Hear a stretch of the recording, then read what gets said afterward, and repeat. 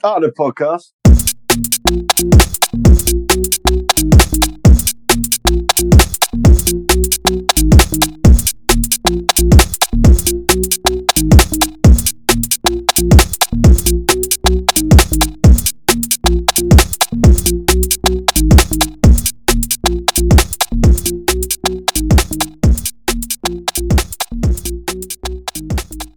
Mate, I've just been looking, yeah. You know the old Winchester City forums? Yeah, how can I forget? They were your favourite, weren't they? Yeah, absolutely. Yeah, so I'm just on the forum, the old Winchester forum, still going somehow. One of the topics on here, talking about when your dad took over the club.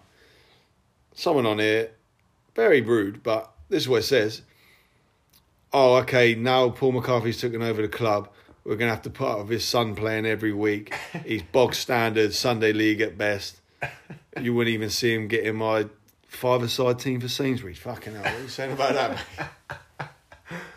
I'd like to apologise for everyone I upset on behalf of my dad for giving his son a chance to play in a decent side.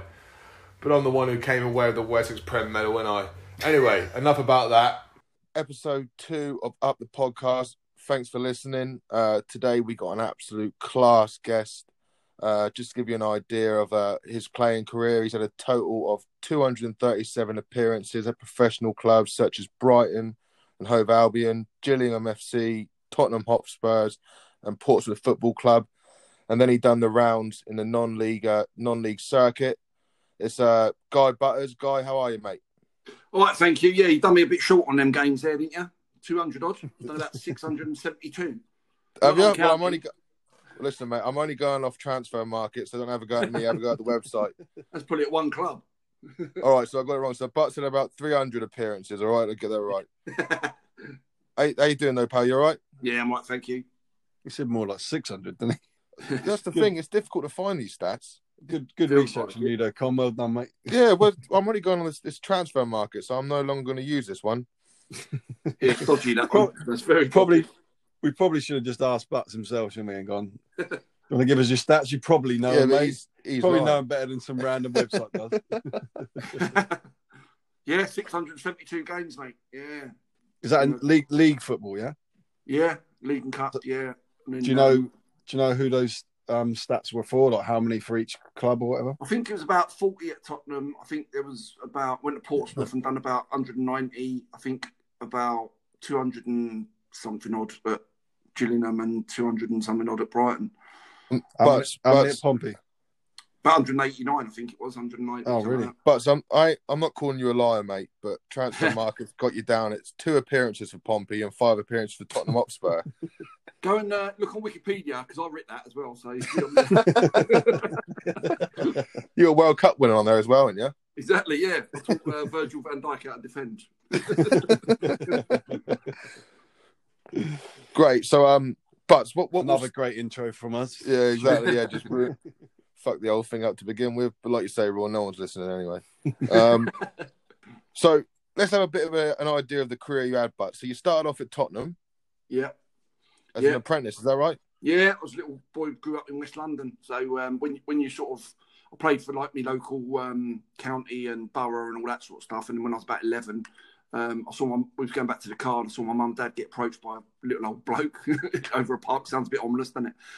Yeah.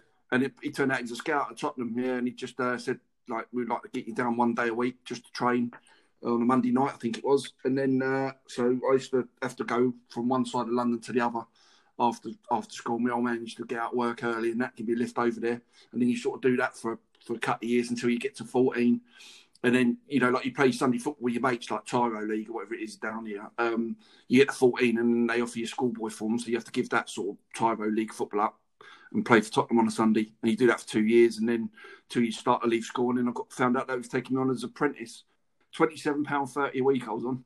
That's how football's changed. And then it went up to went up to 35 quid. Yeah, I was rich. But yeah, then you do that for 2 years, like you say. Well, even I remember my first days being an apprentice. David Pleat had just taken over the first team, and he weren't there. He was on holiday, so he's assistant manager. Got all the pros and all the apprentices into the lounge and started talking about discipline and that. And he said, discipline off the as well as on it. And he said, for example, and pointed at me, made me stand up, slapped me full round the face, proper slap with his hand round my face. And then I staggered back in that, and he went, "That's brilliant. No retaliation. Sit down." So everyone's wetting themselves laughing. That was my first day. I'm thinking, what am I doing? That'd be all over the news these days, wouldn't it? Yeah, exactly. But that's what you get away with that. Yeah, that's He'll what be going to jail, mate. He'll be getting cancelled straight away. Yeah, exactly. That's what it was. There'll be a movement for that. And then, so we're going out doing a warm up, and when you do that sort of running in and out of each other, just to get your legs going, everyone's pissing themselves laughing when they come up to me because of a big red handprint on your face. But yeah. So anyway, done that for 2 years. Then, like you said, like David Bowie. Yeah, get made pro. And then, so that's another one as well. But they tell you to go and see the manager. By that time, Terry Venables had taken over. So I had to go back to the ground and sort of, knock on the door and that. And you go in, and I'd done the worst, wimpest handshake ever. It was like the worst handshake ever. And he went, "What the fuck is that?" He went, "Wet fish." Yeah, he went, "Get out." He went, "Get out. Do a proper handshake when you come back in." I thought, oh shit! First impressions. So I've got out, knocked on the door, and there's no answer. So I had to knock again, no answer. And on the third knock, he went, "Come in." So I then went up, I literally nearly shook his hand off. Do you know what I mean? Like proper gripped it and that. And he went, "That's better. Don't fucking ever shake my hand like that again." You hear a lot of stories about how the first team used to deal with the apprentices. I mean, you hear that they used to get absolutely terrorised. That sort of thing. Did you go through? Yeah, not. I mean, certain people did. Just by the manager, by the sound of it. Yeah, certain just people, getting slapped about every now and then. Yeah, but I mean, it was not. Depends who you got, because you got designated a couple of people's boots to clean. So I had Aussie Ardelis, which was about size 3, so they didn't take too much cleaning, and local Paul Miller, who had size 12. So that was like one extreme to the other, but. Some people, depends who you had. Some people just got and go, just as long as they're not caked in mud, not too bad. Others wanted them absolutely spotless, so you see your face in them. But it was silly little things like, go and get me a cup of tea and that, and then so you go and get a cup of tea and you bring it back to them and they spit it out and go, "That's fucking horrible. Go and get me another one," and then you go and get another one. But after a while, you learn. You literally go out the room with the same cup of tea, just stand there for 20 seconds, go back in with the same cup of tea. They'll take a drink of it and go, "That's better. Don't ever give me a cup of tea like the other one again." You just learn. It was just a place of just keeping you down. You know what I mean? It's like a ladder. But yeah, they used to have to get in the baths with the balls and that and clean all the balls up and and use your own towel on them. And it was just like you were like a private in the army. Do you know what I mean? Just keeping you grounded and learning your game. Sounds like the SAS, not fucking football. The thing is, I think them days are long gone now. They're slowly filtering out, aren't they? I mean, I can't imagine the youth of any club these days getting treated the way that you boys were. It's bullying now, isn't it? Called bullying now. But like I said, I equate it. What they were trying to do in the old days, they're trying to get you so that when you come and play in front of 40,000 crowd and they're giving you daggers and abuse and all sorts, you're not going to fold. Do you know what I mean? I mean, my debut was against Wimbledon. There was a few injuries in the team and that. And I had a rumour that I might be playing against Crazy Gang and that. So some bloke on the day before has asked me, "How do you fancy playing against like the Crazy Gang, Vinnie Jones, John Fashanu and that lot?" And I just said, "Look, to be honest, I prefer playing against someone big and strong rather than someone who's really quick and small." And that's it. Yeah. That's all I said. So the next day, Mailman's opened my bedroom door with a newspaper going, "What the fuck have you said here?" I've opened it up about 3 pages in. "I can't wait to bash Fash." I was like, "Oh, God." I've gone down to the ground. And then what it's like, it's weird. I don't know. I was sort of nervous because I'm a young lad still. I was only about just turned 19. I was 18, 19. And I didn't really want to go in the dressing room because you're the butt of all the jokes and that, ain't you? You know what I mean? So I sort of hung outside a little bit. And all of a sudden, I heard the door go around the corner of all the Wimbledon players come in. So I shit myself. And I went and hid in the boot room. And I waited till they'd all gone. And I come back out and stood outside again in the tunnel. And then their manager come round, Bobby Gould, come round the corner. And he sort of like saying to all the stewards, like, morning, all this stuff. And he got up to me and he went, "All right, big man." I went, "All right." He went, "Watch your teeth." I went like white as a ghost. I went in the changing room and I was sub. And I sat next to one of the other lads, a lad called Paul Moran, who's a couple of years older than me. And he went, "What's up with you?" And I told him, and he's blurted it out to everyone, pissing himself laughing, hasn't he? He's told everyone, they're all laughing. And then, and then I had to come on. Vinnie Jones done a bad tackle on Gary Stevens, ruptured his cruciate. And I come on, it's a famous tackle, and I came on the sub. And it's like when I don't know if you've ever been really nervous in the game. If you come on straight away, sub, you're on. it's fine. I had 10 minutes to wait because he's obviously got to get a stretcher for him and all this stuff. Yeah, so I'm warming up for 10 minutes. And I'm thinking, oh, no. I'm thinking, oh, shit. And everyone's looking all at the me. pressure building up. Yeah, exactly. And I only come on for, it was 5 minutes before half time. And I literally come off at half time into the change room. And I was sweating my bollocks off. I was like I'd done a full game. The pace of it is totally different to what I was used to. It was like, you can play sort of reserve football with them, but when that pace of that game, it was like, wow, it was like proper. And so it was nutty times. But yeah, good sort of like grounded. You know what's different as well? You go in, like now you've got academies, haven't you? And they're all sort of like all set in age groups. Do you know what I mean? It's like under whatevers. But in them days, you had a youth team, you had reserves, and you had first team. So I remember playing for the reserves at 15 against Arsenal, who had 33-year-old men playing from Paul Mariner, people like that, who were in England internationals coming back from injury. So as a 15-year-old, you're against these grown, experienced pros, but you're not only playing against that sort of thing, you've got players like that around you in your own team, guiding you through it. Do you know what I mean? So they're talking to you. You know, you've got Chris Hughton one side of you, and you've got somebody else coming, Neil Ruddock maybe, coming back from injury. And they're talking you through the game. Do you know what I mean? Where to go, what to do. Don't go for that challenge. You know, you can't win it, stand on your feet, all that sort of stuff. So that, I learned probably more doing 1 year of reserve football with them lot than I probably would have done in 10 years doing academy stuff. I think that's where it misses now. I think that's where they've gone wrong a bit. Because when kids get into the first team, you don't really see too many people getting in the first team at 18, do you? 18, 19. No. No, they can't handle it. So in the old days, you had 3 or 4 coming through each year. And this was, everything you spoke about there, that was when you were at Spurs, I take it, yeah? Yeah. Yeah. And then How old were you? Sorry, Butts. How old were you when you was in the first team for Spurs then? I was just turned 19. Literally just turned 19. I was born in October and I got in the first team in November. So I was literally just turned 19 and played for the rest of that season and the start of the following season. And then they sort of had a really big dip of form, bought a couple of players in. One of them, Steve Sedgley, who was originally bought as a midfielder but could play defender. And because they had a bit of a poor start and Steve Sedgley he weren't really shooting in midfield. They then because he cost them $750,000, they put him back as centre half, and then you find yourself on the bench, and then eventually, I think in them days it was only 2 subs, so you find yourself then all of a sudden they need a forward on the bench rather than a defender, and then you find yourself in the reserves again. You think, how did this happen? Yeah. And then I just signed a 4-year contract as well, so I had about 3.5 years left of it, and I went on loan to Southend, and I was playing reserve football, and I was itching to get back in the first team. And then I was sort of around the peripheries again. And then I remember we had Ray Clemency's testimonial. And I thought, right, I'll get on here and show what I can do. And I was sub. And I was thinking, right, I can at least get half a game. So as the game went on, all of a sudden it gets to 80 minutes. And I'm still not got on. And then all of a sudden they go, right, get warmed up, you're going on. So I was warming up. And, it's like in a testimonial, the ball didn't go out until about 90, injury time. Ball went out, I went on. Geese took a throw in, the ref blew up. So I'm fuming. Man of the match. Oh yeah, exactly. So I ain't put a foot wrong. So I've gone in the players' lounge, and all my mates are in there. And, it's like they're pissing themselves laughing, aren't they? And normally I'm all right. Normally I'll join in with a joke, but I was fuming, right? And the more I was fuming, the more they were laughing.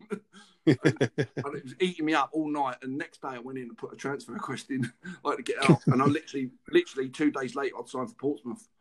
Did you ever cross paths with Gazza when you was at Tottenham? Yeah, I was in the same team. He was brilliant, mate. He was really good for me. He was good for the young lads because he used to look after you. Do you know what I mean? And he'd sort of he used to get loads of sponsorship stuff, so he'd give you, like tracksuits and things like that, and trainers and whatever that he didn't need. But he was brilliant, mate. What a player! And he was mad as well. He was nuts. He was quite a calm, mellow lad, wasn't he? He didn't have many stories. He didn't. He just he didn't get up to much. He's just hyperactive. I've never met anyone like him.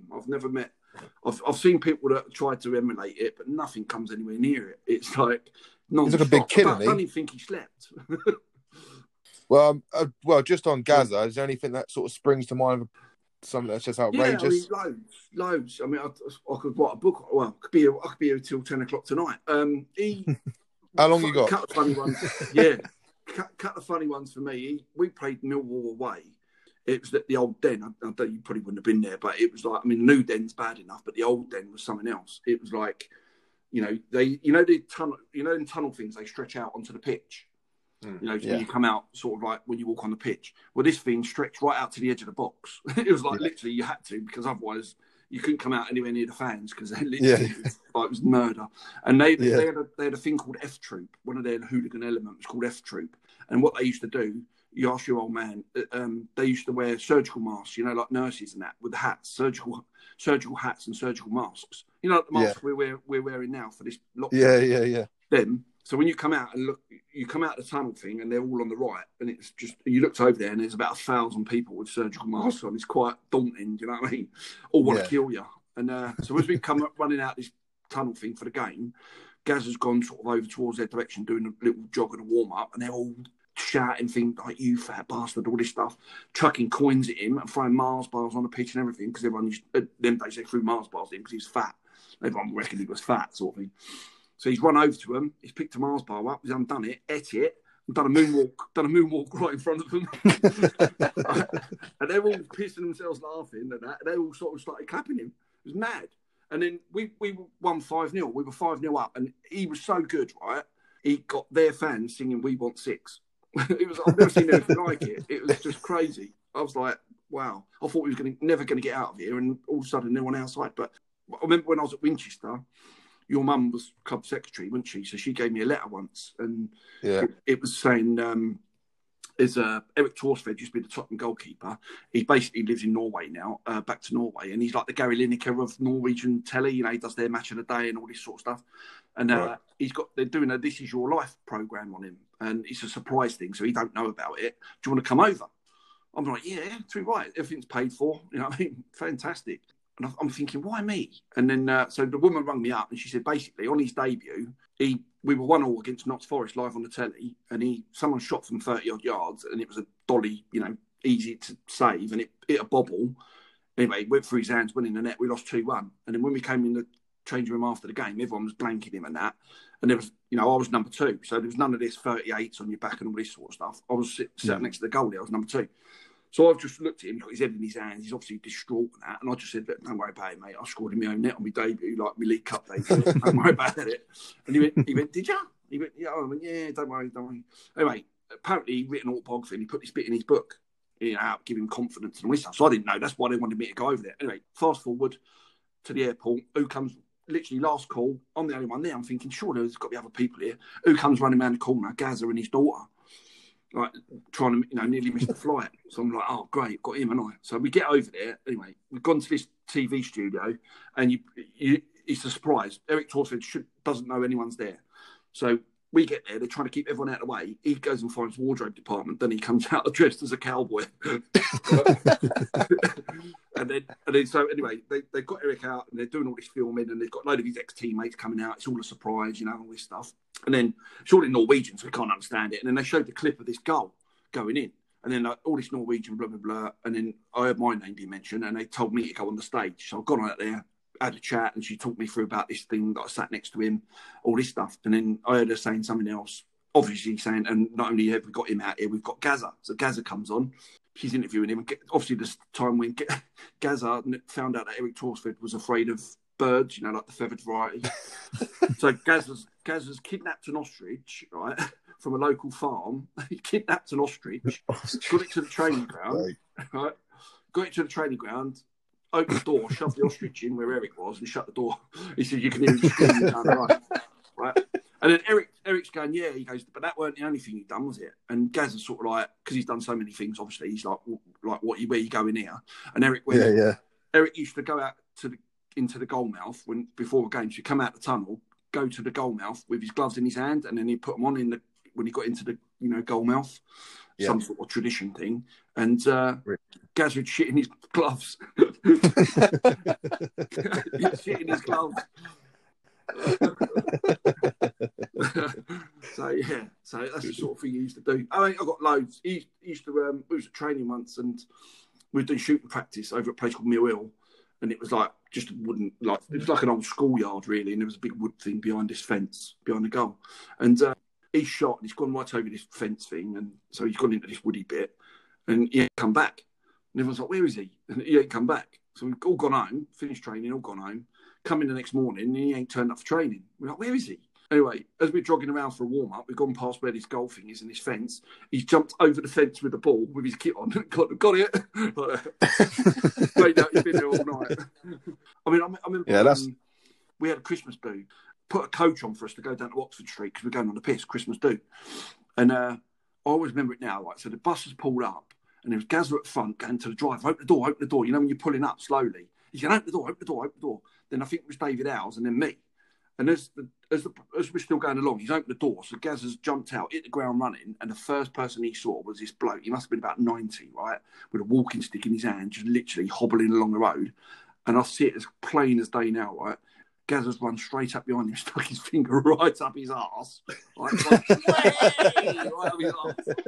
The old geezer's gone like stumbling around. It's funny. It's the funniest thing I've ever seen.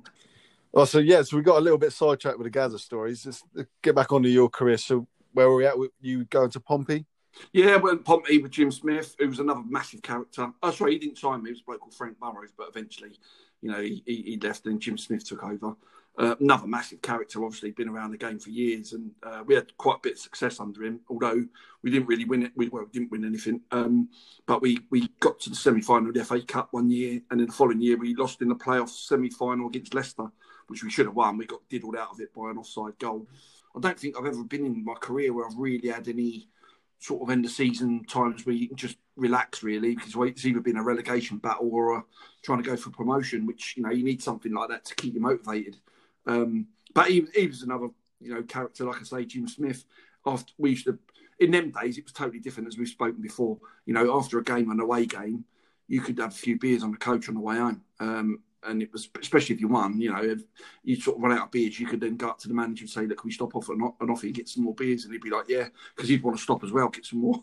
And, you know, and he used to sort of, at an away game, you know, the players would eat at 7 o'clock or whatever it be, and then go to their rooms, and then the staff would be up to whatever time they wanted, you know, drinking and whatever. And many times the next day, Jim Smith done a team talk, pissed. You know, he's still pissed from the red wine from the night before. And then, you know, he'd be chopping himself up on the coach. But he used to every now and again, right, he used to have this little pet monkey thing. It was like a puppet that used to have Velcro arms, and it sort of go around your neck, like it looked like it was hugging him. So he's obviously got his hand doing the mouth bit. And he pissed up, and he'd come up, he'd have a cigar in his mouth, you know, on a coach and that. And he'd have this little monkey thing, and he'd be going up to you, going right through the monkey. All right, so what do you think you've done today, lad? Out of 10. I think I got a 7, Gaffer. No, you didn't. You were 5. You were fucking shite. Through the monkey. That's his way of telling you that you were shit, but he was doing it through the monkey. Yeah. Almost like it wasn't him telling you. It's funny. But, he was a great character, like I say, and we had some success in that. And then again, like I say, he ended up getting sacked, and then I think Terry Fenwick come in, and then Terry Venables came in as to oversee it. I don't think he was chairman, but I think he sort of had something to do in the takeover of the club. And of course, you know, whatever happened would be at Tottenham. I always remember coming in one day and Alan Knight jokingly just went, "That's you buggered," then, and it like that. And I thought, what's he mean? What's he mean by that? And anyway, about 2 weeks later, I signed for Gillingham. That's how quick that happened again. You know what I mean? But go on, sorry. So you went. I don't really want to say where you went next because I fucked up the stats already. Yeah. So you went Pompey Gillingham. Yeah, I went to Gillingham then under Tony Pulis. Tony Pulis bought me. And you had two appearances at Gillingham as well, didn't you? Yeah. It says here on Transfer Market you went from Gillingham, then you went to Winchester City, and then you went back to Tottenham, and then you went to Brighton. You only had 4 appearances across all 7 clubs. Say again? You only had 4 appearances. I think I did. Felt like 4. They must be doing the good games. 4 good games I had. All the rest was shit. But yeah, no. So gone to Gillingham under another, you know, sort of like a massive character as a manager as Tony Pulis. This is how nuts football was in them days again. I mean, pre-season when I was at Pompey, we went to Le Havre, and Pompey took, I think it was 3,000 fans over, right, for a pre-season game in Le Havre, right, and with the sole intention. The game was 1-1. I scored as well, so I'm buzzing. So at half-time, 1-1, the sole intention of running on the pitch and getting the game abandoned. So 3,000 fans just run on the pitch at half-time, sat down. One of them found a football from somewhere, and they all having a kick around, but the rest of them were sat down protest. So the next game we played, pre-season, was against Gillingham. And Tony was obviously the manager, and I scored that game and all. So he must have seen something in me. That's the stats that you got on that transfer thing. That's the only 2 goals I scored. And and then I knew sort of he wasn't tapping me up. That's the wrong phrase. But I knew there was interest from Gillingham. And then come sort of like October, November, I'd sign for them. Another club where, you know, they had a great character of a manager, but the chairman as well was a bit of a character. He was funny. Paul Scally, yeah, he was an eye opener. But and we had some good success there. You know, good FA Cup runs. I think we got through to the quarterfinals, the FA Cup. Lost to Chelsea. We got promoted up into the Championship and stayed there for a couple of seasons. And it's the first time they'd sort of been promoted into that sort of territory. So we had a great bunch of lads. They were like a real good bunch of lads. And basically, it was change management and I'd had a few injuries. And I found myself struggling to get into the team. And I was travelling from Southampton to Gillingham every day, which is, I'm telling you now, is a trek and a half. Solid 3 hours there, solid 3 hours back. Where is Gillingham's just past? Kent way. Maidstone, that sort of way towards Dover. I've done that trip a few times at work. It's not fun. So I was doing it every day, and it was killing me in a way. So the chance come up to go to Brighton. Someone who was a reserve team manager at Portsmouth when I was there, Martin Inchwood, just taken over at Brighton, and he said to me, "Do you fancy coming down?" And I sort of weighed it up and went, I was injured. Right, but I weighed it up and thought, I ain't telling him that. But I weighed it up and thought, it's nearer. It's near, whatever it is, I don't care where it is, it's nearer home. Yeah. You know what I mean? So, and even still then, I say nearer home, it's still a good hour and whatever away. Hour and a bit, But the chance come up, there was a lad that lived around the corner from me, Robbie Pethick, who played there as well. So the chance was me and him could car share, do you know what I mean? So I thought, yeah, straight away, get there. And then what I'd done, went there. I didn't start off too great there because, like I said, I was injured and I was unfit. So it culminated in someone the old classic, putting me up for sale on eBay, that sort of thing, for a tenner. No one put me, no one put a bid in. No one from my family or no one. Free to a good home. Yeah, I was going. Not even no member of my family even put a fiver in for me. It was a bit pure. But no, so yeah, I went there and then, like I say, struggled to start off with, and I had to go on loan to Barnet to sort of get my fitness up and that. And then, but when I come back, I felt really good. Mark McGee had taken over by then. And I was touching probably, when I was there, I was probably 33 anyway, when I signed for him, 32, 33, coming towards the end of my career. And when he came in, he put me on a fitness regime that extended my career. I played till I was 38. So he probably gave me another good 5-6 years of my career. And then you moved on to non-league, didn't you? Yeah, I went to Hammond Waterlooville for a year.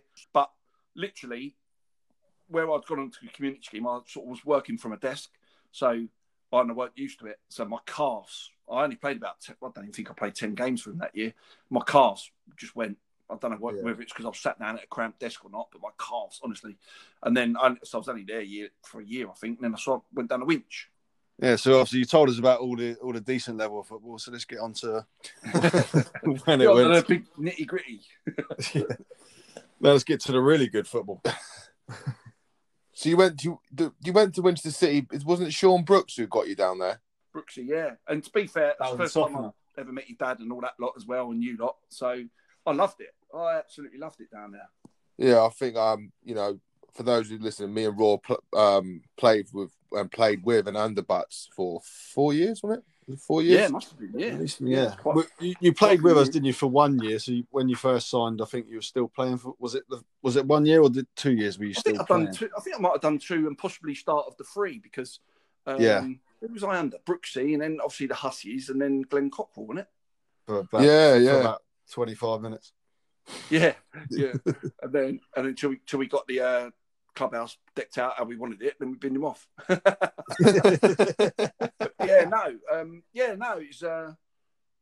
loved it, mate. I absolutely loved it. I was probably, like you say, touching 40 at the time, but still competitive. That was my standard sort of thing. I think as well, although you joined Winch at, you say, touching 40 at a young age, and playing alongside me, you probably ended up being the fittest you've ever been, having to do 2 centre-backs job. On my career, that did. Sorry, did I say career? I meant age. But no, on all seriousness, mate, like playing alongside you was just it was unbelievable. Like, you know, there's good players at non-league level that I played alongside, but I mean, like you say, you're a big bloke, and when you turn up, I wasn't sure what position you were going to play. You were going to be manager, but as soon as you got on the pitch, it was fucking the easiest thing in the world for you. Yeah, I think I'd kept myself quite fit. Do you know what I mean? As well, and I was the sort of fella, right, that no one likes running, really. I mean, you do get the odd lunatic that does like running. Nathan Jones at Brighton, he was a fitness freak. So he all the running used to do pre-season, he's at the front, and it's easy to him. You do get some of them weirdos. Like Rory and that, I don't know, all them nuggets to go at the gym, all them weirdos. But again, I knew I had to do it. Yeah, it's a necessary evil that you've got to do. And the fitter you get, the easier it is. It's not rocket science. So to go down there, and Brooksy, to be fair, his training was quite good, wasn't it? I remember all his training. Yeah, it's fantastic. And we had a good bunch of lads at the time. And I know there was a lot of lads from London, and your dad had to wheel a few out and do this, that, and the other. But his knowledge of non-league and that, and the contacts that he had, I thought he got a really good team down there. Yeah, it was. I mean, it was awesome. I just thinking back. Was you there when Stacey Harper, the goalie, was there? Stacey, who's the lad? Had the little blonde bit in his hair, midfielder. Not Joe. No, I can't think his name now. I know. Yeah, all them boys, and a few of the boys. There was a few of them travelling up from London together, weren't there? There was a lot. There was a load of them. There was a lot of. I think one of them, Jones Awuah, I think he played alongside you before Jones, that. Was Gillingham. Yeah. He's a good player. Obviously, John Dockers was the reason that we ended up going down. Was you there when that all happened? Yeah. Well, no, tell a lie. That's the season before I came, but I heard about it. Yeah. Yeah, it was like, just to give the listeners an idea of what happened. Like, Winch pulled in a load of good players that were well above the standard. Like we were saying, like ex-pros, like you, like me, very similar to me, not quite as good. And then we on the last game of the season, we had a player playing for us called John Docker, and I think his dad was a pro. I know John Docker was a apprentice at West Ham. We won the last game or something along those lines, and stayed up. And then we got the news that he was ineligible to play, and he'd signed for another club. So that actually sent us down to the Wessex League. Yeah, I remember. Which was absolutely mental. But again, I mean, everything happens for a reason. And I think that was actually a good turning point, because that's when Butts came along. Obviously, me and Rory met, and then we went on to have some good years. Yeah, right. Wasn't there a funny story about Stacey Harper? Yeah. Just coming back onto the Stacey Harper thing, Butts. I don't know if you remember this. This is when all the lads from London were there, and all these boys, they were all boys in London. And one of them, I can't remember his name. I think it was Uzo. I don't know if you remember. He had a tag while he was playing for us. And he couldn't make evening matches. And I remember straight after matches, he had to shoot straight up the M3 back to London because of his tag. But we were playing away at Alsford, and also back then we were a real good side as well. There was always a difficult team to beat, and it was 0-0, and then corner in the last sort of 5 minutes of this first half. Stacey Harper's threw one in the net. It's like comes flying in. He's missed the ball. It's gone flying in the net. Jones has had a go at him, and Jones is like shouting at him, and then Stacey. If anyone knows Stacey, he's not exactly. I don't think he can handle himself. That's for sure. But he's not. He ain't like a proper lad, is he? Butts? And he's like made the action to go and take his gloves off as if he's going to go for Jones. And Jones was a big bloke, definitely could handle himself. So he's gone like that. And Jones is like, "I'll see you in the changing room." And like Stacey's kicking off, having a go at him or whatever, like just doing the standard stuff. And then we get in the changing room. So Stacey's walked in. I was on the bench. I've walked in. And then all the blokes from London, there's about 8 of them, have gone flying up to Stacey. I don't know, was you there, Butts, on this day when they all went mental? I don't think I was. Fucking literally, they've all gone flying up to him, saying, "Don't you fucking take your gloves off," all that lot. Stacey's gone, "I'm sorry, I've lost my temper." And now I've lost my arsehole. I think his arsehole got left on the pitch that day. Still there. I remember them. They were a big bunch of lads. I remember that. They didn't hang around too long when I was there, because I think, like you said, because they'd gone down, and I think a lot of them thought they were better than what they were, weren't they? So they probably didn't realise that about the level. And the travelling and that. I think the idea was to try and keep us in the Southern League, and we actually did, but it was just that was the John Docker just absolutely killing us by playing for another team. Exactly, and then like you say, and then all of a sudden the travelling gets a bit further out, then the lower down you go, then you're more sort of round like the West Way. You sort of move. You're playing more games over Poole Way and all that sort of stuff, Hamworthy. All them. So I think them boys, I think they want to travel all that far. Do you know what I mean? So yeah. And also they probably wanted more than what they was on. That's for sure. Exactly. Yeah, but like you say, blessing in disguise probably. But yeah, it was great. I loved it. Like, you know, sort of some of the games that we played in were good scraps, and we had a decent team, mate. I loved it. I like the, you know, I like the ground. I like the, you know, obviously your dad got on really well with, which was a bonus. Had a good crack. He got some stories, hasn't he? Christ. Yeah, he's got some stuff. I think. Do you remember the game when it was Blackpool and Langley? Remember the season when Blackpool and Langley were decent? They were challenging for the title, and we went 1-0 up. I think in the last 10 minutes, something happened in the last 10 minutes, and he's trying to jump the barrier. And do you remember he went flat on his face, and all the dust went up? Jordan Stacey, he played up front one game, didn't he, on the Isle of Wight? Mm. Or was it him? I remember being there because I was in goal and he was on the bench. Yeah, I wasn't think he had to come on and play up front. I think we drew that game. Yeah, I remember that because he was shocking, wasn't he? I think the kid scored a worldie, didn't he, from however far out. I think we did a draw. I think we'd have been better off putting Paul up front. You're not wrong. I can remember he was bad. I got in with your dad though. Remember when we played Haylen Island, whatever they were called, away? We were like, they were bottom of the league and we was going for the title and we were 2-0 down after about 20 minutes. And then literally coming at half time, and I'm this when I was manager, I was going, you know, trying to rip into a few, and all of a sudden your dad's got up from behind me, walked straight past in front of me, got a load of Haribo off the table in front of me, had a rustling around in there, put a few in his mouth, and walked back, sat back down. I'm like, I'm trying to give him one bollocking. I started giggling, but then we went out, and that was it because he literally, I think he had a go at the ref, and I think the ref come over to me and went, Can you get him away? Yeah. Can you get him away from the dugout, please? Otherwise, we're going to have to send him off. I went, good luck with that. I went, good luck. You try. I said, you have a go at doing it like that. Then I think he went, okay, I'm just warning you like that. I went, all right, no worries. Then he went back on. Then your old man started again. And then I think he come over and I think he went, right, I'm sending you off. I'm going to report you to the league, to your dad. And your old man give him some again. And then he walks about 2 yards away. And he went, I'm a supporter. He's giving it that one. And then I think he gave the linesman some stick. And I think the ref come over to me again and went, I'm going to have to report him again if he don't get away. I said, I'm going, why are you telling me? I said, what do you think I can do? What are you telling me for? Tell me like that. You're a ref, man. Come over and telling me. I'm like, what are you telling me for? Anyway, I think next week, abused the linesman. This is at Haylin's. He's abused the linesman. So anyway, he got sent off twice. And I think we got back and we won 3-2, didn't we? Remember, I think we scored 3 in quick succession. Then your dad's over the barrier, running up to the linesman, going, I love you, like that. Going, shouting to the ref, you're back on my Christmas card list, like that. Anyway, so I've had to go up to the hearing with him, you know, with the old bodies, you know, all the old bods, and he got done. I think he got a touchline ban, didn't he? For, I don't know, however many matches, 8 matches or whatever. Anyway, do you remember we played? Then we played Avant Waterlooville in the Senior Cup or whatever. Do you remember when Milton scored? Yeah. Rory, you brought that save. What night that was? Remember? Oh, yeah. I still watch the YouTube video every now and then just to remind myself. Great save, and then Millsy scored. But do you remember it's on tape somewhere. Your old man jumped the barrier. I looked round because when we scored, he normally used to jump on me. So when we scored, I've looked round and I think, where's he gone? I've looked. He's in the middle of the pitch with you lot. Jumped on someone's back, right? And then he literally jumps down. He does like a little comedy look round as if to say, has anyone noticed? And then he runs and shuffles off. Yeah.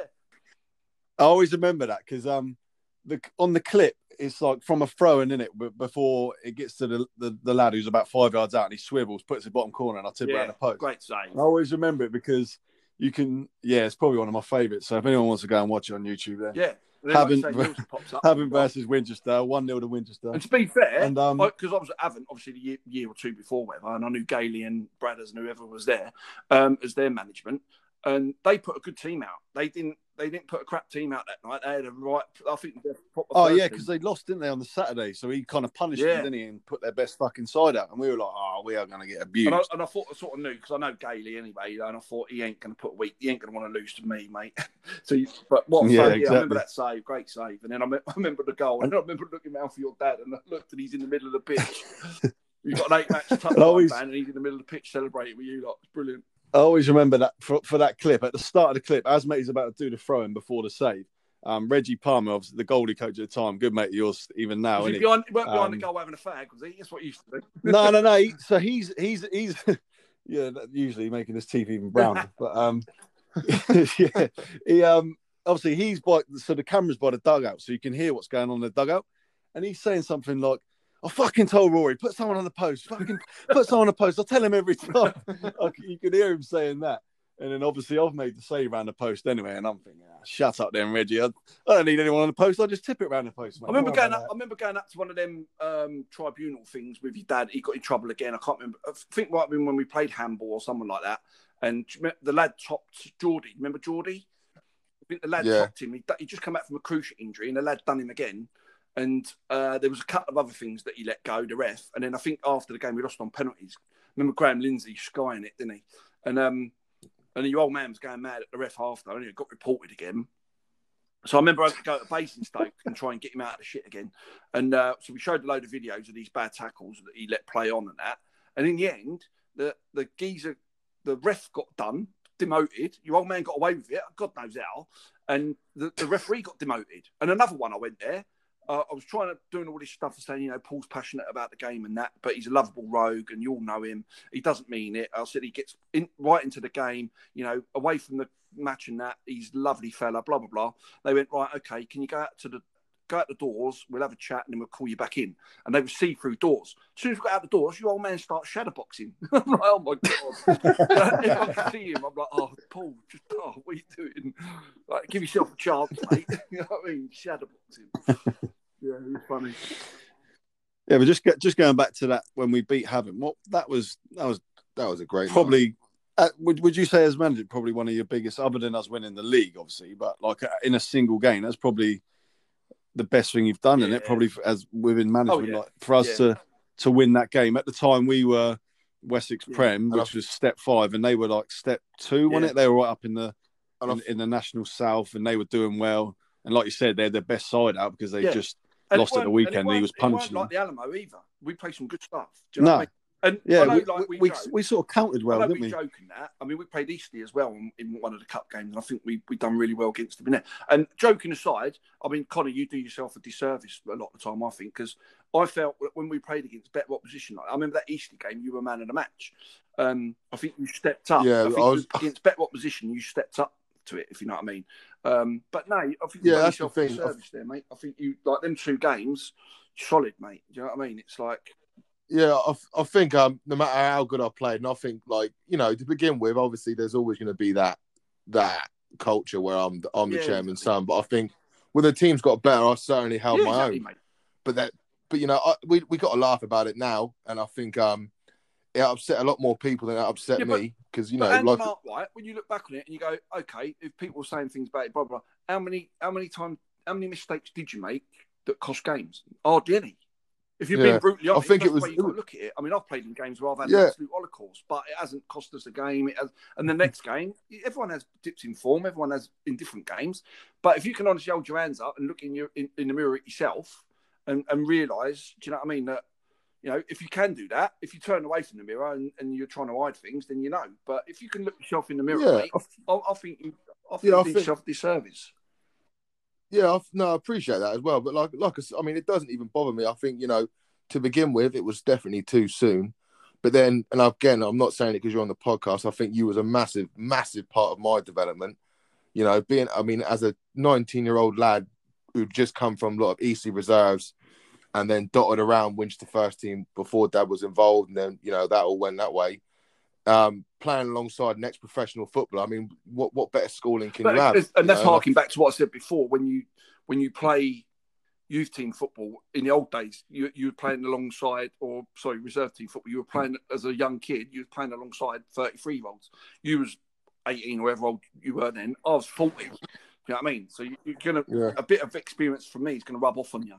Or even just talking. Do you know what I mean? Just saying you can't win every. We had a lad, Paul McShane, the lad who plays at Man United. I think he's at Hull still or somewhere like that. He had a decent career, still playing. He came on loan from Man United at Brighton, and he tried to win everything. It was like literally balls were coming up. Someone pings a really good ball, sort of chest high. He was trying to jump over people as a centre half to try and get his head onto their chest and head the ball, and he's giving away so many silly little fouls. Through people. I said, Paul, you can't win every ball, mate. You can't. You know what I mean? The main thing is not getting the other side of you. If he chests it and lays it off to someone, you've done your job. Do you know what I mean? You ain't got to win every single ball. Yeah, and I think another big thing that you taught Connor is it don't matter what shape you are, you still can be a decent player. Yeah, and make sure you get in the bar and have a few beers after. Yeah, I've done a bit too much of that after Winch, to be fair. Way too much. Mate. I still like a beer after a Vets game. I still like a beer even if I ain't got a Vets game. But it's got to be done, mate. You've got a bit of a social, you've got a bit of a life. All right, today's topic we'll look at worst managerial appointments ever. I'm going to start off the bat with Frank de Boer, 5 games in charge at Crystal Palace and gone. I mean, that takes some beating. Sol Campbell turning up to Macclesfield and not knowing any of the players' names or who he was managing. That takes some serious beating. Didn't he even say, I'm managing Southampton today, and they had to correct them and tell him it was someone else? Is he even... Most bothered man ever. I'm not sure he's all there. He's just thinking of the pound sign. Oh, big ass. He ain't got a Scooby, has he? And that was clear because he was only in for a cup of tea at that club. What about Moyes? Moyes, United season, he's meant to be the next Fergie. And all he ended up being was a meme. Every picture, he looked completely clueless, like he just won a raffle to get to be the United boss. I think the ultimate one has got to be Gary Neville on it. Wow. What, the old Valencia job? Yeah. I don't understand why they brought him in. Well, I think he thought he was going there to be a pundit. And then they go, no, you're actually the gaffer. Anyway, let's go to the phones. See if we've got any other opinions on the worst managerial appointments. Caller, how are you? Can you hear me? Yeah, can hear you. Who's that? Hello. I think it's G Nev. It is Nev, isn't it? Hello. Freddie Nev. He's only come on. He's had a nibble. He's had a nibble immediately on that, hasn't he? Fucking Valencia? Are you joking? You're not fucking counting that, are you? Give a fuck. When did we ever give a fuck about fucking Valencia and Mira Philip on the fucking Costa del Cocaine? It was a fucking jolly up. It was a fucking front. Did you even realise you was going there to be gaffer, did you? I couldn't give 2 fucks about fucking Valencia. Mira Philip went over there to get a bit of fucking sun. Had to slip across over to fucking Morocco every now and then, meet one of Jap Sam's lot. Philip's got a Moroccan passport, hasn't he? So he can't be extradited. Oh, really? Yeah. Fucking big, massive bits of work in Morocco, just fucking little fucking cigarette boats over to fucking Gibraltar. Pitch yourselves up in Valencia. Fucking management jobs at fucking front. Industrial straight Viagra. Fucking best fucking brothels in the world. Playing fucking golf every day. Give a fuck about fucking Valencia. It was a fucking sabotage job. Fucking, take them fucking down. Get a bit of fucking revenge. You going to go back into managing? Yeah, I don't know. Might do. Any offers on the table?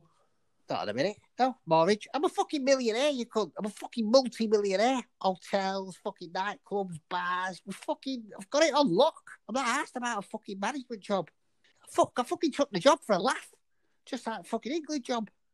Fucking me and fucking old fucking what's his name? Fucking Roy. Give fucking Roy. Don't give a fuck. United, that's the fucking job I want. So what about Phil going to Miami? Are you going to be out there opening him out or? I've just went over Miami. Yeah? Yeah, went over Miami. See, Bex was wingman, still his fucking wingman. The original fucking Spice Boy, David Beckham. Who's better at you and Phil then? Who's a better player? Better at what? Better at footy? Yeah. Don't know, Yeah, probably me, I reckon. I don't know. Well, obviously. Fucking 2 trebles, 1 treble, 2 trebles, 1 treble. Not fucking treble. What about fucking trebles? 2 Champions Leagues. Then you lose your arsehole in the tunnel or something to Vieira. What the fuck? What the cameras didn't see is I've just pulled out fucking 38 and stuck it in his fucking mouth. Then the cameras come round. Roy knew I had it on me. I had it in my fucking sock. Yeah. Oh, where 38? It was a 22. Little fucking Peggy Sue in my sock. I pulled it out, slammed it in fucking that big fucking Pepperami's mouth. Shit himself. Of course he fucking did. Whatever. He was never the same player. I'm a fucking devil. I'm a fucking devil. I fucked a Spice Girl. I fucked Annika Rice up the arse. I fucked Jet from Gladiators. I fucked that little ginger bastard out of Atomic Kitten. I fucked Joe Guest. I fucked Phil Neville. Do you know what? Philip. You two's any birds up with Phil? Philip's not into fucking. He's not into fucking birds, is he? He's not into nothing. He's not. He's fucking like all he fucking does is play that fucking. What is it? Fortnite. He's fucking good though, Playing Scrabble with a mannequin. He's fucking good, He's good like esports. That's what he's into. Esports. but we're all different, aren't we? He's a fucking psycho, though, you know, no, Philip. He's a fucking psycho. Shit out on the fucking, what are they? Them fucking things. He's more dangerous than me, you know, Philip. They always say the quiet little weird ones are the ones to watch, don't they? Mm. The loser-looking ones. Yeah. Huh? I don't know, do they? Fuck no. You won't be fucking saying that if you come fucking run your mouth. Fuck off. Who's winning out of a fight out of you and Keane? You know, we wouldn't fight me and our fucking guys, me fucking guard dog. Not gonna fight me fucking guard dog, am I? Let him off the fucking leash. Seems like every time he speaks on Sky Sports, your arsehole goes. Fucking arsehole don't go for no one. You call what you fucking on about? Who the fucking hell are you fucking talking to? You fucking arsehole goes. You come and fucking measure it, you cunt.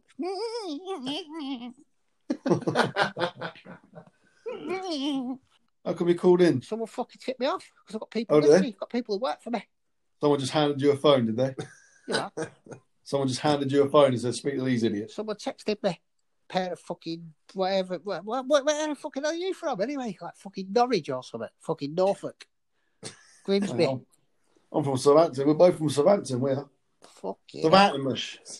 We're from Southampton. I can't fucking even fucking understand you. What's fucking bad with you? But fucking anyway, whatever. Someone give me the fucking phone, said you was chatting shit, and I fucking ring you up. So don't fucking run your mouth about fucking Valencia. When the truth of the matter is, me and our third couldn't give a fuck about Valencia as a fucking place or as a football team. Thanks very much, Nev.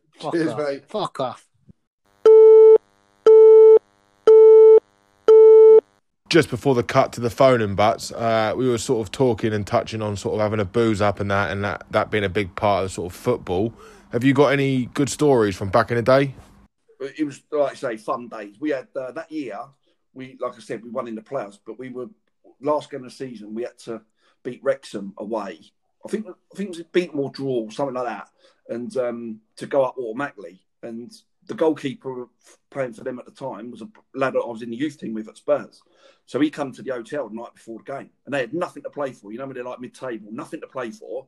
And I kept saying, "Come, Kev, phone on him, mate. You know what I mean? Don't matter to you, does it?" And he kept giggling. And then after a while, I told him to go home in the end because he's getting on my nerves. I was waiting for him to go, "Yeah, don't worry, I'll sort you out," you know, that sort of thing. And he kept giggling, and the more I kept going, "No, you got nothing on it, you know, just let one in, dive over one or something, you know." Like that. And he kept giggling, and I'm thinking he's not really saying he's going to do anything here. Not that I was expecting him to, really. I was just sort of trying it on in a way. So anyway, the game the next day, 10 minutes into the game, their right back's got the ball 35 yards out. No lie, right? He hit one straight in the top corner. He'd never scored a goal like it in his life, right? And never score like that again. He could have had that 10 chances like that, and they'd have all gone over the stand or something. So they were 1-0 down, and then we've absolutely battered them. And this kid, you know, 3 yards out. I had a volley from 6 yards out. It was a goal all the way. He's tipped it over the bar. I'm calling him a fat, you know what, and everything. Like proper hammering him. I'm getting you, like, having a proper go at him. And he had a worldie, the keeper. He must have saved about 20 chances. We've lost 1-0. So we're all like in the change room after. We've got a coach load, and this is no lie. Underneath the coach load, where all the bags and that are kept. We've got crates of beer, bottles of vodka, everything, champagne, everything, right? Because we were expecting to go up. So we're sitting in the change room, and we're all distraught with that. And Pete Taylor's come in and said, "Look, you lost last year in the playoffs at Wembley, so maybe this is how you're going to do it this year." So we're all like, by then you're thinking, yeah, okay, whatever sort of thing. And all I can think about is we've got so much beer on that coach, mate. What are we going to do? So we all sort of like, what are we going to do? And then, fair play to him, he got on the coach and he went, "Look," he said, "I don't want this stuff coming home with us." He said, "So just get it out of your system, get pissed or whatever on the coach." We were like, "Where you get in there?" You know what I mean? Bottles of vodka are going in, drinks and that. And then he was quite funny, Peter. He was good, you know, he used to do impressions and that. And he joined in with the lads. Anyway, one of the lads got up the front, got his phone and gone through his contacts and that. And he's got Glenn Hoddle in there, Sammy Lee. He's got loads of contacts. So, mate, he's texting everyone, isn't he? Glenn Hoddle, "Oh, you know, like that Eileen Jury stuff, you know, he got done for, didn't he? Oh, you weirdo," and all this stuff. Sammy Lee, "Oh, you little fat shit," and all this stuff. You know what I mean? Like, loads of it. Like, loads to all these football contacts. And then we're at the back of the bus and the manager's there and we're having a chat and that. And all of a sudden you can hear his phone going, beep, beep, beep, beep. Like, you know, the old text messages coming back. And he's gone, you see him go up the front and everyone's giggling, and he literally turned round, he's fuming. He's absolutely fuming. He's going, right, you fucking this, that, and the other. Right, you all in tomorrow at 8 o'clock, we're running the bollocks off you, like that. He threatened to sack one of the players. He thought it was a lad that he brought in. He got a lad from non-league, a lad called Junior Lewis. He got him in from non-league, and he went, if it's you, if I find out it's you, I'm fucking sacking you in the morning. He's like that, proper fuming. And then fair play. Pick on the worst player there. You're getting sacked. Yeah, fair play to him though. Late in the late on, about half hour into the trip, he had a couple of wines and that, and he calmed down a bit, and he sort of like, look, you're out of order and that. He said, but I'll see you Monday, sort of thing. But like, yeah, he was fuming. But it was so funny. Some of the text messages that Matey was sending out, it was hilarious. It was funny. But yeah, so we all ended up getting. But that was the way it was in them days. You get pissed, get it out of your system. Do you know what I mean? We had when we in the quarter final of the FA Cup. We were due to play them in the FA Cup. So the lead up to it that week, we went to Bournemouth, right, on the Monday. The game was on Saturday. And on the Tuesday, we trained and we was allowed a night out in Bournemouth. We got a FA Cup quarter-final game on the Saturday. They let us loose in Bournemouth. I think a couple of lads got nicked. I think one of them got done for trying to break into HMV, the thingy shop, record shop. He booted one of the doors in, and he was found crawling out with a load of DVDs and that. He got nicked. Yeah, it's mad. When you think about it now, you think you've got a quarter-final of the FA Cup coming up. And to be fair, we did get beat 5-0, so maybe had something to do with it. But we held them until half-time 1-0, so we weren't doing too bad. But yeah, when the floodgates opened. But have you had any sort of training ground spats or spats in the changing room at all? Yeah, I mean, changing rooms, yeah, you had a load of them. You probably had one of them every game. Someone would have done something in a game and someone would have got a bollocking. And, they always used to say, leave it till half time, we'll get it all sorted out. But it never really happened like that. Do you know what I mean? Everyone's coming at half time. There'd be, especially if you was losing mainly. If you was winning, then everyone was all right. But if you was losing and there was a few words said on the pitch, someone would come in at half time. Normally have to sort of jump in and break it up and that. But it's just sort of like handbags, really. I had a couple of training throughout my career. I had one at Pompey with Paul Walsh. Terry Fenwick was the manager at the time, and we'd lost a couple of games on the trot. And we were training over at Whale Island in Portsmouth on the Astro. And I think he was sort of like, Terry Fenwick was sort of getting into everyone just to wind them up and trying to make everything more competitive and things like that. And I was marking Walshy in the ball. Someone played a straight ball into him, and I didn't go straight through him. He probably thinks I did, but I didn't mean to. I think I just caught him wrong. I think he had sort of like weak ankles at the time or something, and I must have caught him wrong. And the ball sort of spun up in the air, and before I knew it, he'd hit me. I didn't know. I just thought because the ball was in the air and I was getting ready to head it, I thought he was sort of jumping into me, challenging. Yeah. And I thought he's caught me with an elbow or something in the face. And then I sort of, as it bounced down, I went to hit it again and hit me again. And then I suddenly realised he's hitting me. So I was... He's actually smacking you, like, with a fist. I thought he was just challenged for the ball. I thought, hey, right, hold on. And then before I knew it, he was swinging for me. And then, so I swung back for you. And then everyone jumped in and I sort of got knocked to the floor. And I had about 3 people on me, I'll be down. And then he took a swing at me with his foot. I've managed to see it coming and sort of, so I turned my head. And then I think I can't even remember really what happened. And I got up sort of, and everyone just jumped in. And then I think he went home. And then I had to do some running. Yeah, I mean, just handbags. But next day, I mean, afterwards, I sort of, Terry Fenwick called me and said what was going on there. And I just said, well, because the intensity of the training, we'd had a few bad results, like I said. And he wanted, I think he wanted the defence to be a bit more dominant, etc. And probably the wrong time to do it in training. But when someone winds you up, you're getting blamed for conceding goals and there's a back four. Do you know what I mean? And yeah, you're sort of losing a couple of games. Everyone's looking at the defence. You're under a bit of pressure. So I thought, just up the tempo a little bit in training and hopefully carry it into a game. And then, but I see, just had a chat with him and I said, maybe that's what happened. And then I see Walshy next day before training and I sort of pulled him in the room and said that, shook hands and that. And I just said, it's one of them things. I didn't mean to go through him. I said, you understand that the tenacity in training, trying to get built up for the game Saturday. And he's right, he's good as gold. He sort of understood it, but he's like he said, at his age, you don't really need too many injuries and that. And I think he was carrying an injury and I must have caught him on it wrong. And yeah, I don't think there's ever been a club that I've been at where I haven't seen fights. and I'll probably say at least once every 2-3 weeks. There've been some crackers. There've been some cracking ones that I've seen at football and that. But yeah, I mean, it happens.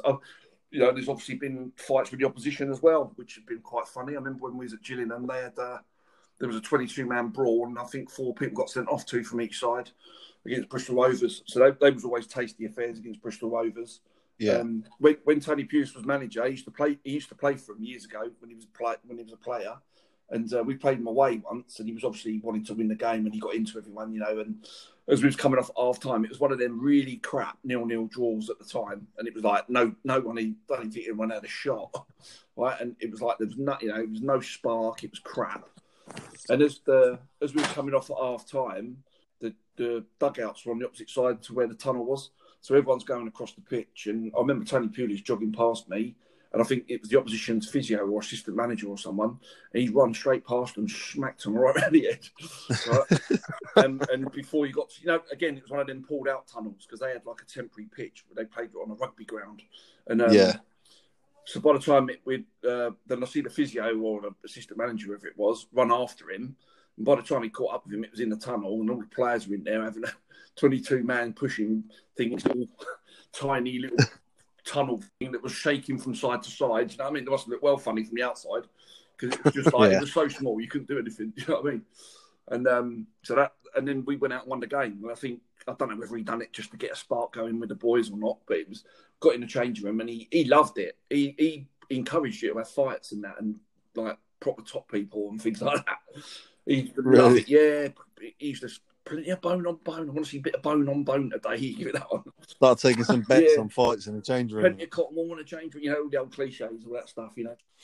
So obviously, one of the things that you'll notice in football is players have like their own sort of weird pre-match rituals. Is there any that you can think of that you've noticed, or have you got any of your own pre-match rituals? I used to do the same sort of routine. I'd come in after the warm up. I used to go in the toilet, do water on my face, water on the back of my neck. I used to put Vic up my nose for fun on the back of my neck and on my chest, and then get the smelling salts and then sniff them like literally like just lubing yourself right up for a game. My eyes were on stalks, you know what I mean, sniffing these smelling salts. So, but if we had a night game, it'd be a nightmare because I would literally go home and be sat in bed at 3:00 in the morning and my eyes would be on stalks. I couldn't sleep, you know what I mean? I'd be like, Mrs. would be going, go to sleep. I'd be like that, like a lunatic with wide eyes, you know what I mean? So a little thing that we've been doing with all of our guests on every episode is we're calling it Top 4. So it's your favourite boots, favourite ground, favourite kit and favourite goal. So if you want to give us your favourite boots to begin with. Probably I had a pair of Hummel boots when I was at Tottenham. They were like, I think they're Danish, aren't they? They're from Denmark, Hummel. And they were sort of like the first time I'd ever seen them over here when Tottenham was sponsored by them for a few years. And we used to work in the youth team. We used to have to do little jobs around the club. So one week you'd do the groundsman bit, another week you'd be in the offices helping out there, and another week you'd be at this Hummel factory helping out with the kit and that. So you used to try and sort of like swaz a couple of bits of Hummel, do you know what I mean? You go in there with your tracksuit, normal tracksuit on, you come out and you look like you put on about 3 stones. You've got no tracksuits and tops underneath. I mean, everyone goes about these Copa Mondials, like the really skinny Adidas ones. I couldn't get my feet in them. Couldn't get my Monster Munch, my feet. What about your favourite ground for any reason that maybe you played your best games there? Or I was lucky. I played, like you say, at Wembley twice. Did you play at the old Wembley? I take it in the playoff. Yeah, and I'm a traditionalist. I love that. I grew up in West London, and I used to, in them days, you can go and watch the England schoolboys play or whoever, you know what I mean? Yeah. There's a game at Wembley, just pound the door. So I used to go down there quite a bit. So I used to love Wembley. But yeah, and I think it's a scandal how they never kept them Twin Towers, even if they just incorporated them into a gate or something. Do you know what I mean? It's a scandal. I used to like the tight in ground. I used to like playing at QPR. I used to like playing at their ground because it's another ground that's really tight packed in. Fratton Park, like you say, is another tight packed in ground. Must get better atmospheres at them kind of grounds. Yeah, I think a lot of them now. You lose the noise by the time it gets there. Like West Ham's one now is miles away from the pitch. Yeah, exactly. It's like there's no atmosphere, there's no soul in it, I think. And a lot of these people who, these stadium builders like Leicester and Southampton, I think were the same people. So if you actually go to Leicester's ground, and change the seats red, you could be in Southampton's ground, if you know what I mean. It's just exactly the same style. What about your favourite ever kit that you've? Well, I mean, it doesn't have to be one that you've worn, but favourite ever kit. Well, yeah, I played. I was so lucky to play for the under-21s England. We played a tournament in France, and I managed to get tops with French top, and it had a lovely white collar on it, blue with the little cockerel thing on it, and I just wore it out every day. I ruined it. Wore it I ruined it. I wore it out one summer, just playing like with my mates and that, going in the swimming pool, and I've done that as well with the when Pompey played Liverpool in the semi-final. I didn't actually play in the game, but I knew a couple of Liverpool players, and I said, look, can I nick top and shorts and that? And they went, yeah, help yourself.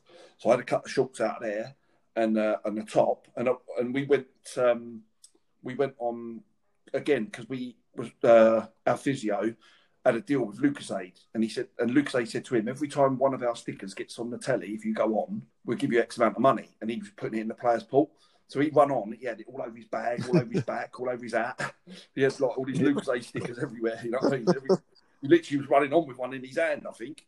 So we got a bit of money, and that's what we went to Tenerife. We went to Tenerife on the end of season jolly up through all this money that we made for this Lucasade thing.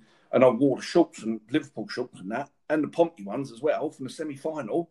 I wore them in the pool. I ruined them. Mad, isn't it? And and then what about your favourite ever goal? I've sent you the clip, haven't I? Yeah, I was going to say, it's got to be the goal you put up on Instagram. Well, that one there, that was in the youth team. That was 1988 when I was in the youth team. We used to go 2 years on the trot. We went to this tournament in Dusseldorf. The year before that, we had players like Vinny Sandways and that in the youth team. Then, we got great players. We won it. We beat the Russian national youth team on penalties. Following year, we went there again, and I think that's when I scored that goal. I think it was 88. We got knocked out in the quarters or something. But I remember the goal, and we went back to the hotel that night, and they showed it on the local telly. So I knew it was out there, and I've looked for years for it on YouTube, everything, couldn't find it, and I've just assumed it had lost. And then about 3 months ago, a bloke who played in the opposition team, German lad, made like friend request on Facebook, and he said, I've got the goal on tape. Do you remember this goal? Yeah. I couldn't believe he, like, you know what I mean? It's weird, isn't it? And he said that every year they meet up for a beer. His youth team players meet up for a beer every year. It's a reunion. Talk about that goal. It's a reunion. And he said that we always talk about the goal. He said, because everyone just blames the goalie. Be like having like divers boots on. I said to him, once all this crap's over, I might try and get all our boys together, because I've sort of he sent a bit more footage as well of the game. So I said, I'll get all the boys together and maybe go over there, have a meet up and have a beer. I'd love to go over there. I'd love to go to Germany with the old beer festival and do that. I've never done it, but I'd love to go over there and have the old beer festival over there.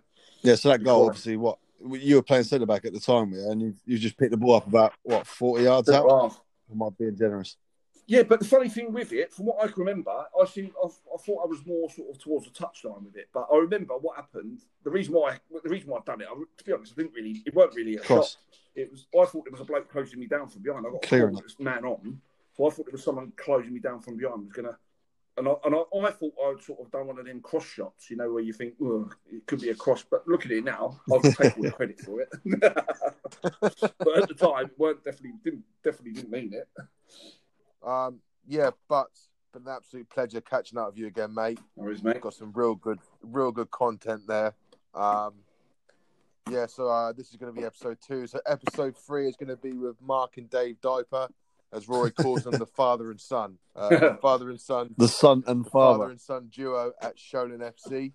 Yeah, until then, we go again. Up the podcast. Up the podcast.